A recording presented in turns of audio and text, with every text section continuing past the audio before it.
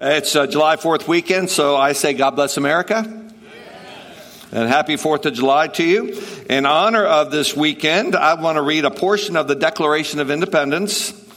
Then I got a great patriotic song that we're going to listen to. Brought tears to my eyes as I heard it the other day. And then we're going to pray for America. Then I got a message, God's Word for America. All right? But just a portion of the Declaration of Independence. We'll put it up on the video screen so you can follow along with me. We hold these truths to be self-evident, that all men are created equal, that they are endowed by their Creator with certain unalienable rights, that among these are life, liberty, and the pursuit of happiness, that to secure these rights, governments are instituted among men, deriving their just powers from the consent of the governed, that whenever any form of government becomes destructive of these ends, it is the right of the people to alter or to abolish it and to institute new government, laying its foundation on such principles and organizing its powers in such form as them shall seem most likely to affect their safety and happiness. We, therefore, the representatives of the United States of America in General Congress assembled, appealing to the Supreme Judge of the world for the rectitude of our intentions, do, in the name and by authority of the good people of these colonies, solemnly publish and declare that these united colonies are, and of right ought to be free and independent states, and they are absolved from all allegiance to the British Crown, and that all political connections between them and the state of Great Britain is and ought to be totally dissolved, and that as free and independent states they have full power to levy war, conclude peace, contract alliances, establish commerce, and to do all other acts and things which independent states may have right do. And for the support of this declaration, with firm reliance on the protection of divine providence, we mutually pledge to each other our lives, our fortunes, and our sacred honor. All right, we got a song, and the song is God Bless the USA. It's by Lee Greenwood. He redid the song. The music is played by the Air Force Band, and the singing sergeants of the Air Force accompany him. And may that be our prayer. God bless America. Why don't we watch the video? As soon as we're done with this video, we're going to have a time of praying for our country, okay?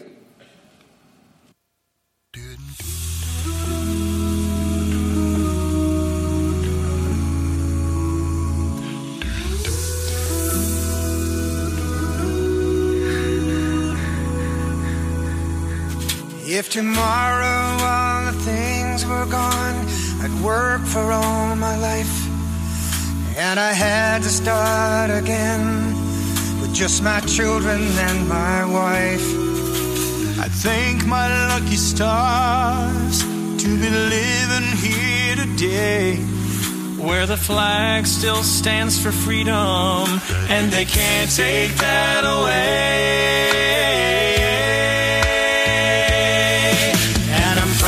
To be an American, where at least I know I'm free, and I won't forget the men who died, who gave that right to me. And I gladly stand up next to you and defend her still today, 'cause there ain't no doubt I love this land. God bless the USA. God bless the USA.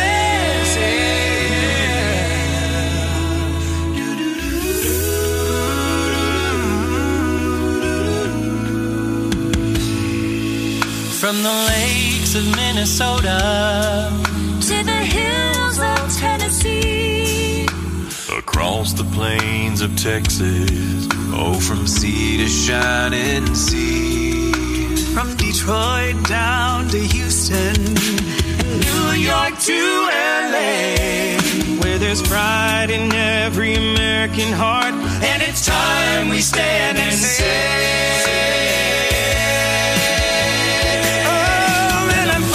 to be an American, where at least I know I'm free, and I won't forget the men who died, who gave that right to me. And I'd gladly stand up next to you and defend her still today, 'cause there ain't no doubt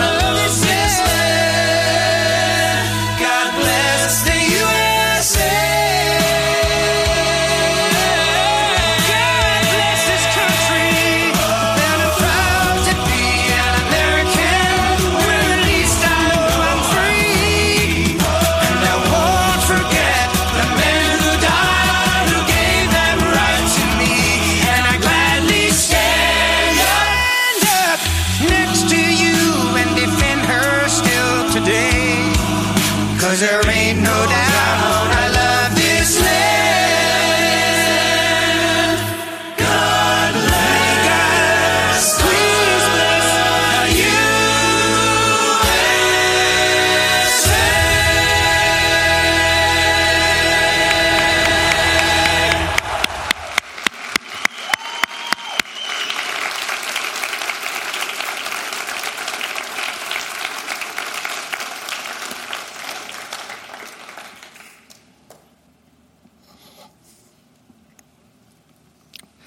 I don't know why that always chokes me up. Anyway, let's pray for our country. Can we do that? And Lord, we're so thankful for all that America is and its ideals, Lord.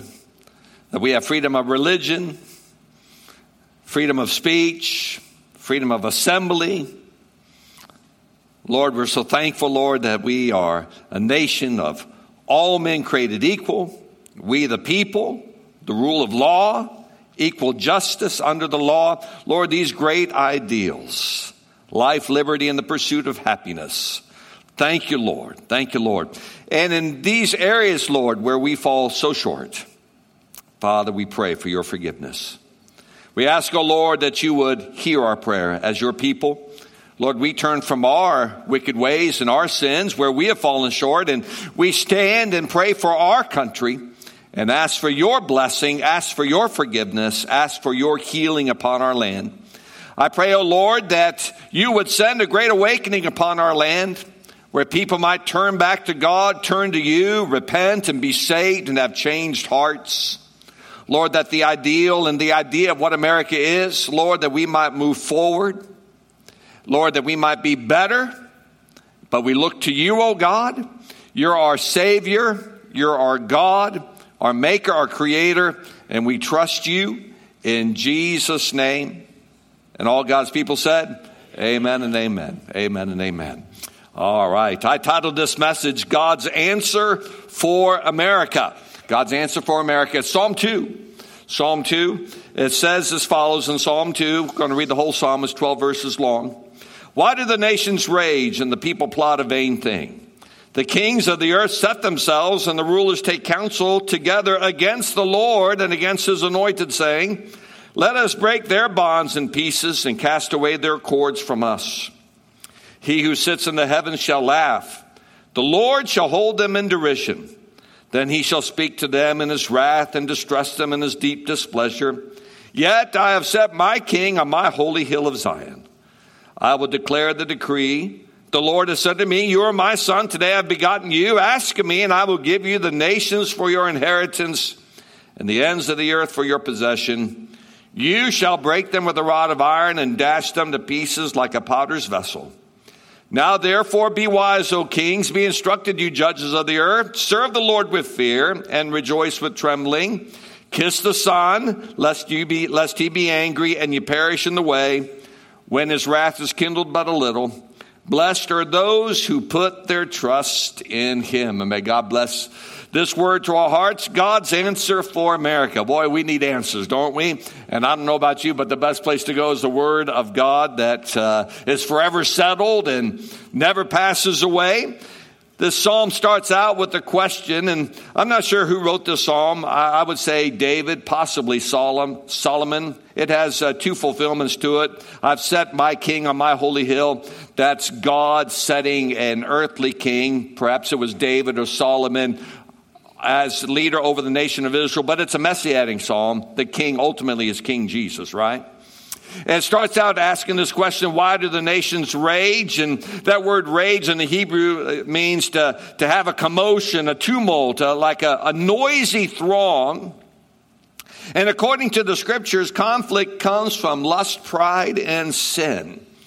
Reading a passage of scripture out of the book of James, chapter 4, verses 1 and 2. This is why we have conflict in our own hearts, in relationships, why we have conflicts in the home, why we have conflicts in our nation, why we have conflicts nation against nation. It's all kind of summed up here in James chapter 4. What is causing the quarrels and fights among you?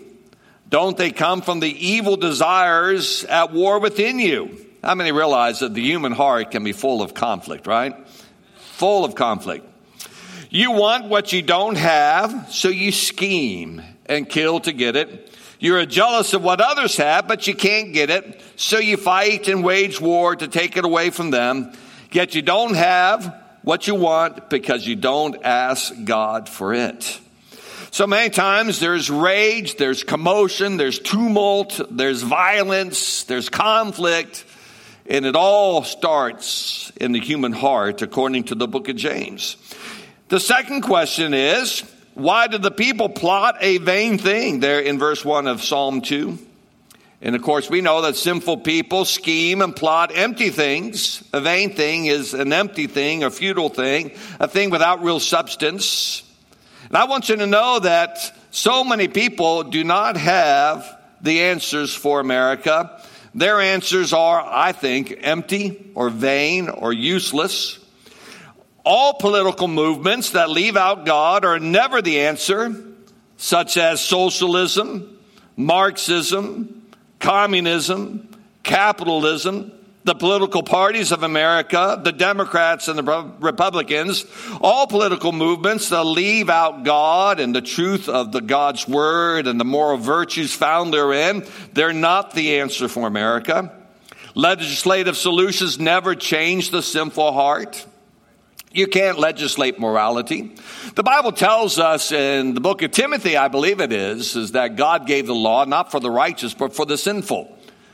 But the Bible also teaches us that only God can change the heart. And so the law outwardly restrains bad behavior, but only the grace of God can change you from the inside out. So that's why we pass laws as to bring boundaries and to bring restrictions to restrict bad behavior. But when we say you cannot legislate morality, what that means is this, and I agree with it, is that no law can change the human heart.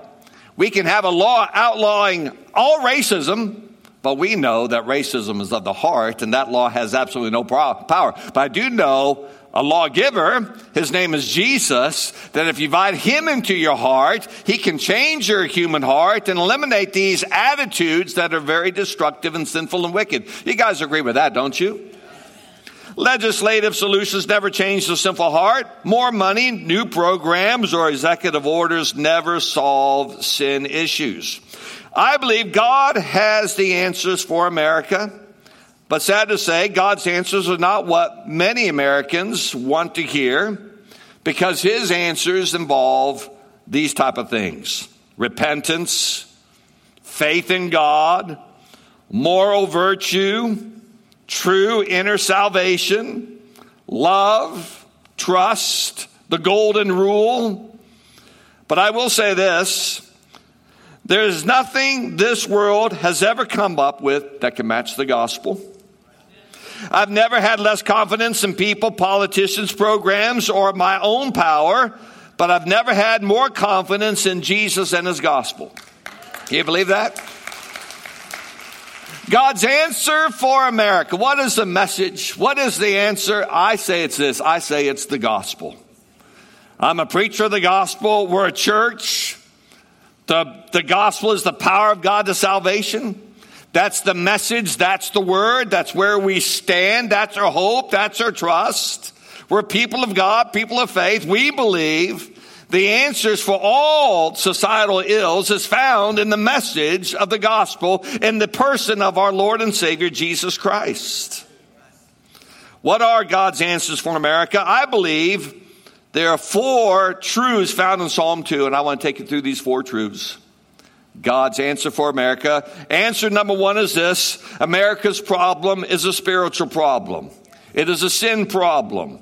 It is a rebellious problem. Why do I say that? Because of verses 2 and 3 of Psalm 8. It reads as follows: the kings of the earth set themselves, and the rulers take counsel together, listen to this, against the Lord and against his anointed. Now, his anointed, Psalm 2 was written maybe by David. Maybe David is referring to himself as the anointed king. These nations, these peoples, they've set themselves against the God of Israel, against me as king over Israel. But this is a messianic psalm. They literally are against the Lord, the Father, and against the anointed, his son, Jesus Christ, saying, Let us, these wicked men, break the father and sons, their bonds in pieces, and cast away their cords from us. Against the Lord, breaking their bonds, casting away their cords. This is a spiritual problem. This is a rebellious problem. This is what Psalm 2 is talking about. Our problems are sin problems, rebellion problems. Proverbs 17 verse 11 says, evil people are eager for rebellion. Evil people are eager for rebellion, and they will be severely punished. Malachi chapter 2. Now Malachi, he was a prophet that God raised up to speak to the people after they came back from captivity. He was prophesying to the people of God during the book of Nehemiah, when Nehemiah is rebuilding those walls, trying to bring the people back to God. And Malachi was raised up by the Lord, and he gives a message to the Israelites that had returned from captivity. And he says in Malachi chapter 2, you have wearied the Lord with your words, yet you say, in what way have we wearied him? And so God is literally being so tired of what these people, the people of God, are saying to him, their attitudes. In that you say, everyone who does evil is good in the sight of the Lord, and that he delights in them. Or where is the God of justice? There's two things there. Now, I believe our world is turned upside down. What is evil is considered good. What is good is considered evil. What is truth is considered false. What's false is considered true.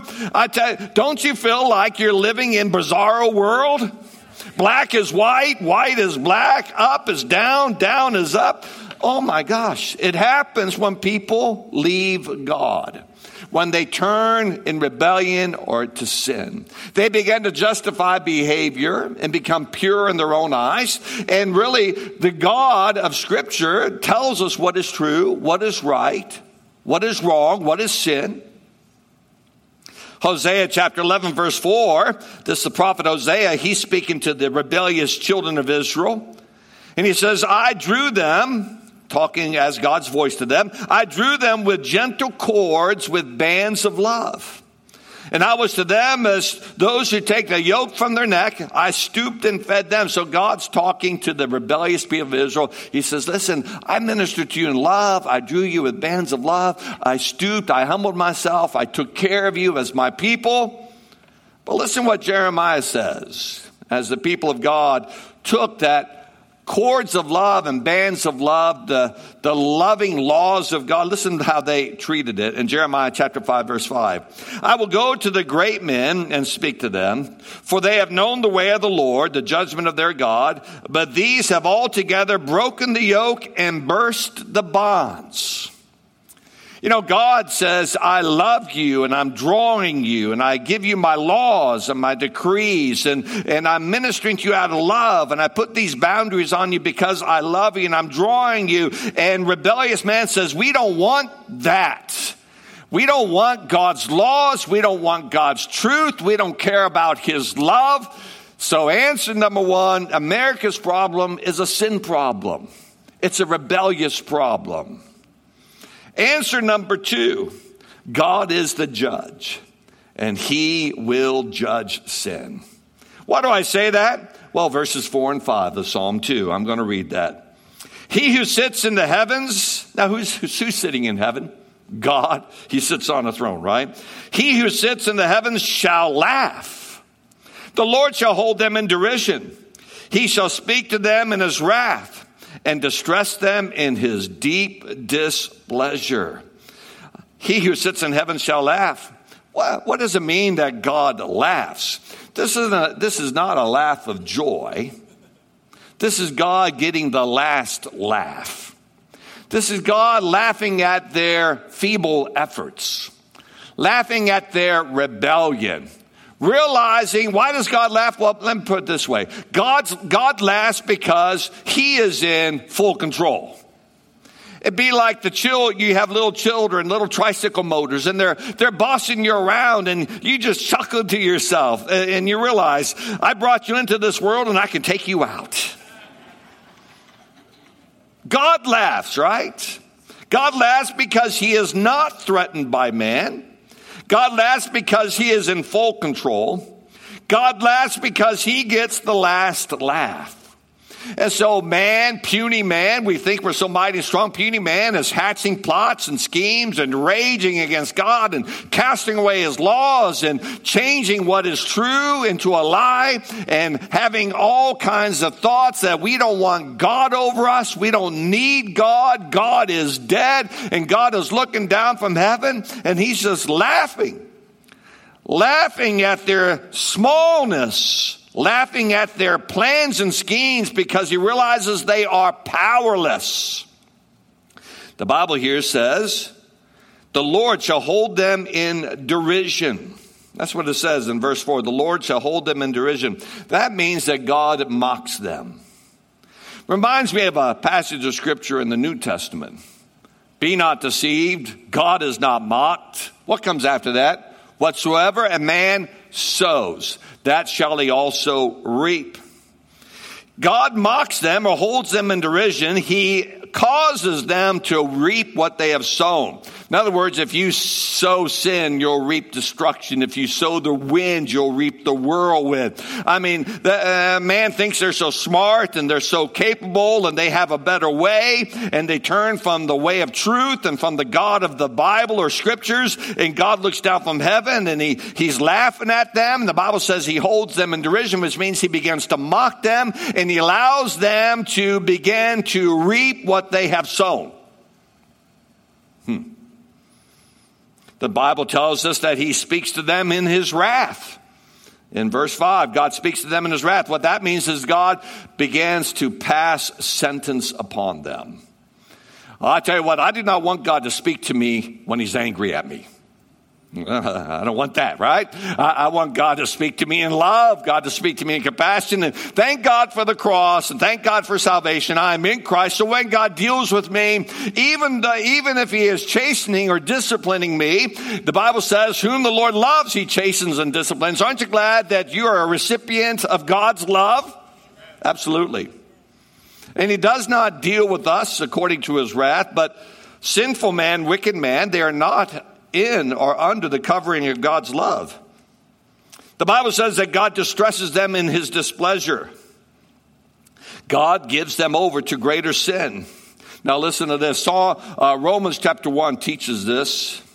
When God allows a nation or a people to continue into greater and greater sin, it is a sign of his anger upon that nation. This is called the wrath of abandonment. You can read about it in Romans chapter 1. God gave them over. And then they go into greater sin. And then the Bible says in Romans chapter 1, God gave them over to even greater sin. When they do that, God gave them even over to a reprobate mind to do that which is displeasing in his sight. You see the downward slide of a civilization or a culture that does not acknowledge God, does not want God. They begin to go into sin, and the way of God's judgment, his wrath now abiding upon them, the wrath of abandonment. In other words, God removes his hand off of them that restrains the sin, and in a way of punishment allows that culture to go headlong further into sin. They enjoy that sin. They promote that sin. So God continues to remove his hands, and that culture goes headlong into further and further sin, thus incurring upon them greater and greater displeasure from the Lord. Now, God is the judge, and God judges sin, and it just doesn't start at the great white throne judgment. Answer number 3, God's answer for America. Well, what is God's answer for America? Well, verses 6 to 8 is this. God's answer for America is Jesus. That's what verses 6, 7, and 8 is all about. He's talking about laughing at them, holding them in derision. That means mocking them, allowing them to reap what they've sown, speaking to them in wrath, distressing them, giving them over to greater sin. Then he says in verse 6, yet, I love that word yet, in spite of all this, where sin abounds, what does much more abound? Grace. Grace. Yet, he says, as I look down from heaven, I see the rebellion and the sin and the wickedness and all that they're doing. And my wrath is being poured out upon them in the sense of abandoning them to the greater and greater iniquity. Yet in the midst of all this, When the enemy comes in like a flood, the Spirit of the Lord will raise up a standard. Yet I have set my king on my holy hill, the scripture says. I love that. I'll set my king, King Jesus, my holy hill of Zion, that's Jerusalem, that's the palace. Obviously it's referring to King David or King Solomon, but it's messianic. The Lord Jesus is the chosen one. He is the declared to be one, the anointed one. And I love verse 7. I will declare the decree. The Lord has said to me, you are my son. Today I've begotten you. And then the Father turns to his son Jesus, that he is declared to be the answer. He says, ask of me, and I'll give you the nations for your inheritance. In other words, ask of me, and I'll save people. Ask of me and I'll change people's lives. Ask of me and I'll bring them into the kingdom. Ask of me and I'll make them loyal subjects of yours. Ask of me and I'll save you people that will acknowledge you to be the king, acknowledge you to be the Lord, acknowledge you to be the Savior. Just ask of me. The Father's asking the Son, his Son Jesus, to ask him to give him a people. We are the answer to that prayer. Are we not? We're the answer to that prayer. God has wonderfully saved us. And what do? We worship the Son. We love God. We submit to his rule. We come under his lordship. We bow our knee to our Lord and Savior Jesus Christ. We say his commandments are not grievous unto us. We delight to do his will.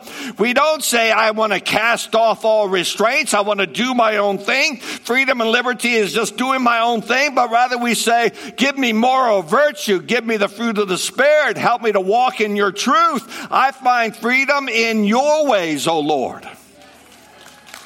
Hallelujah. God's mission is the Great Commission. God's message is the gospel. God's miracle is salvation. The answer for America is Jesus Christ. Only he can change a heart and ultimately change a culture.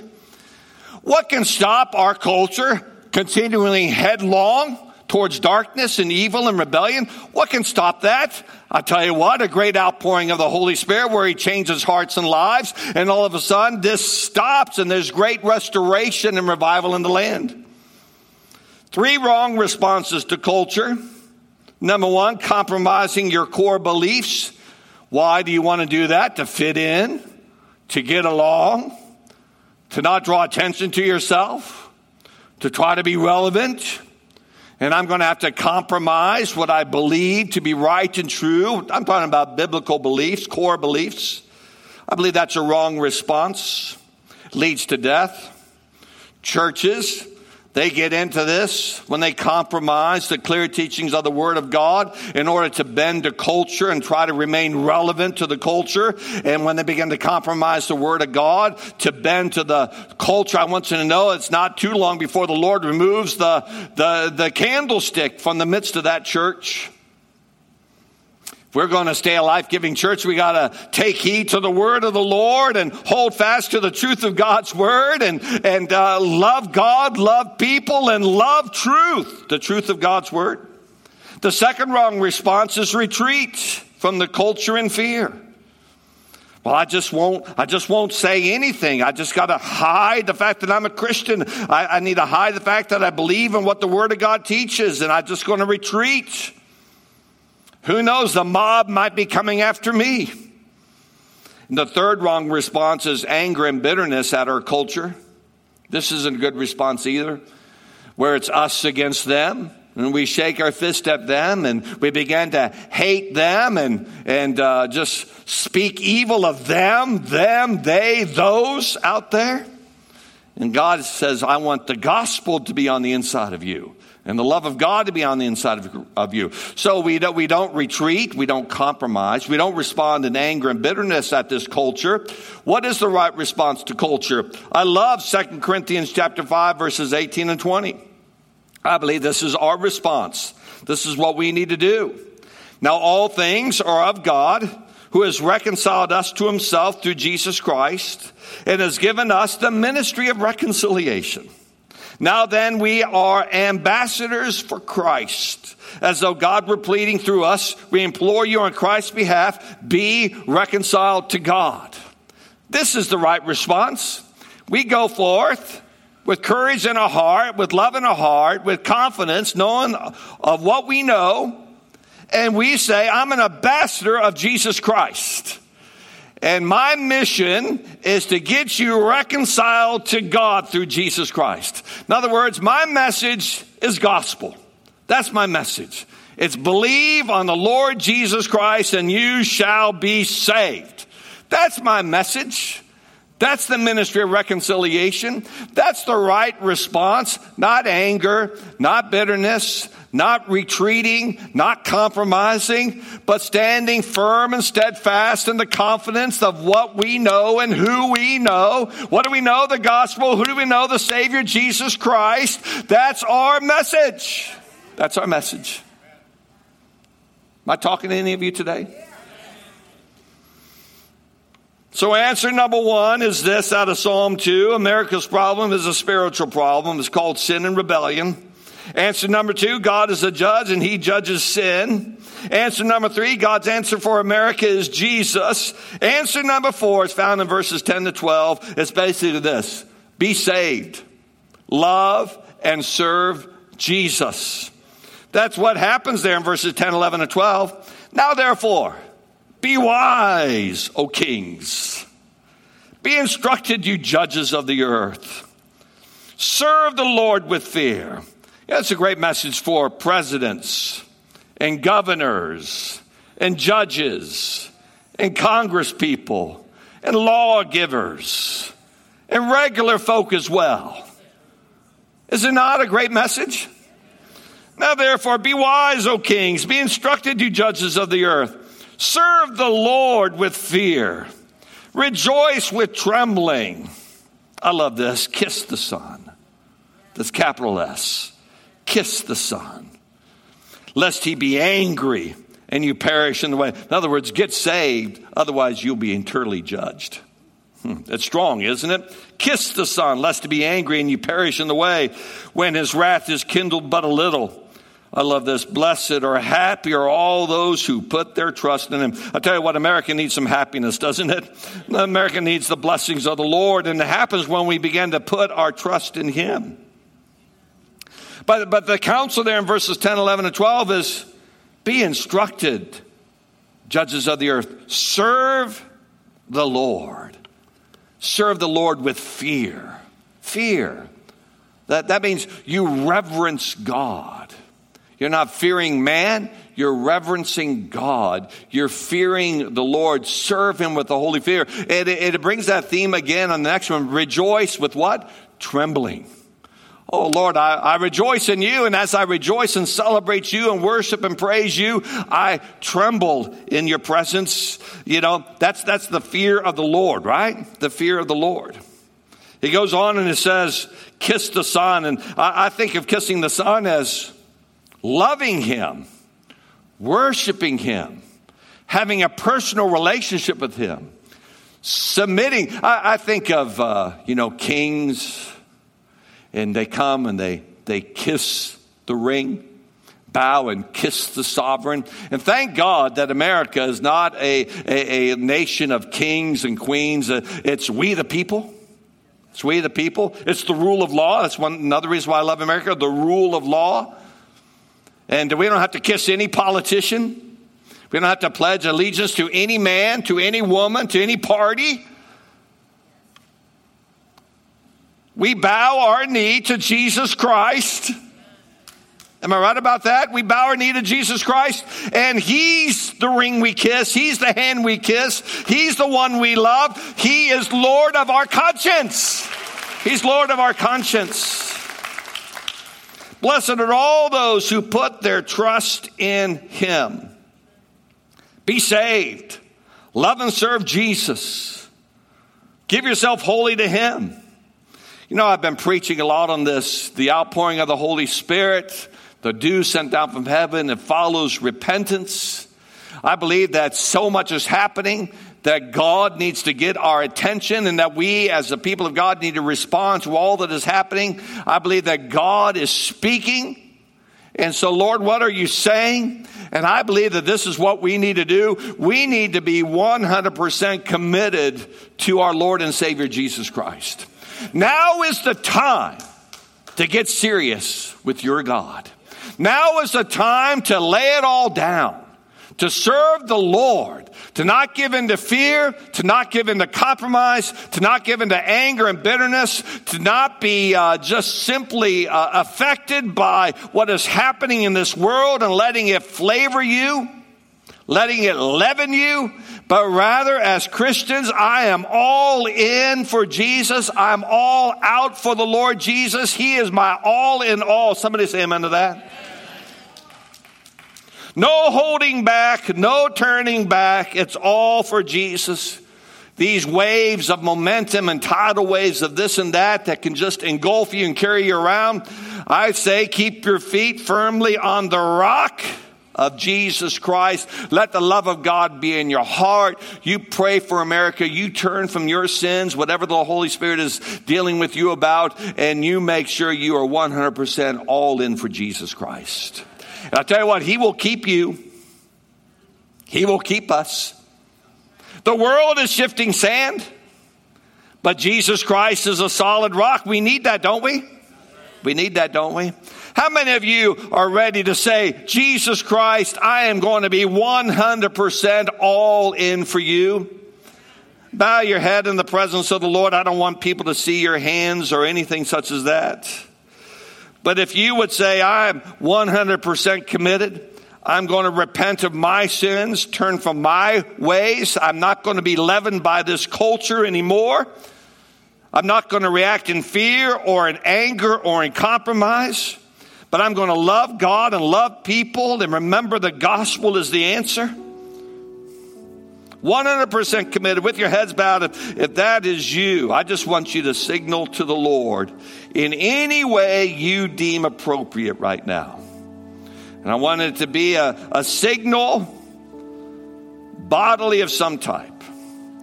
Raising your finger, raising your hand, standing to your feet, lifting up your head to heaven. However you want to signal that you have heard God's Spirit and you have received His Word.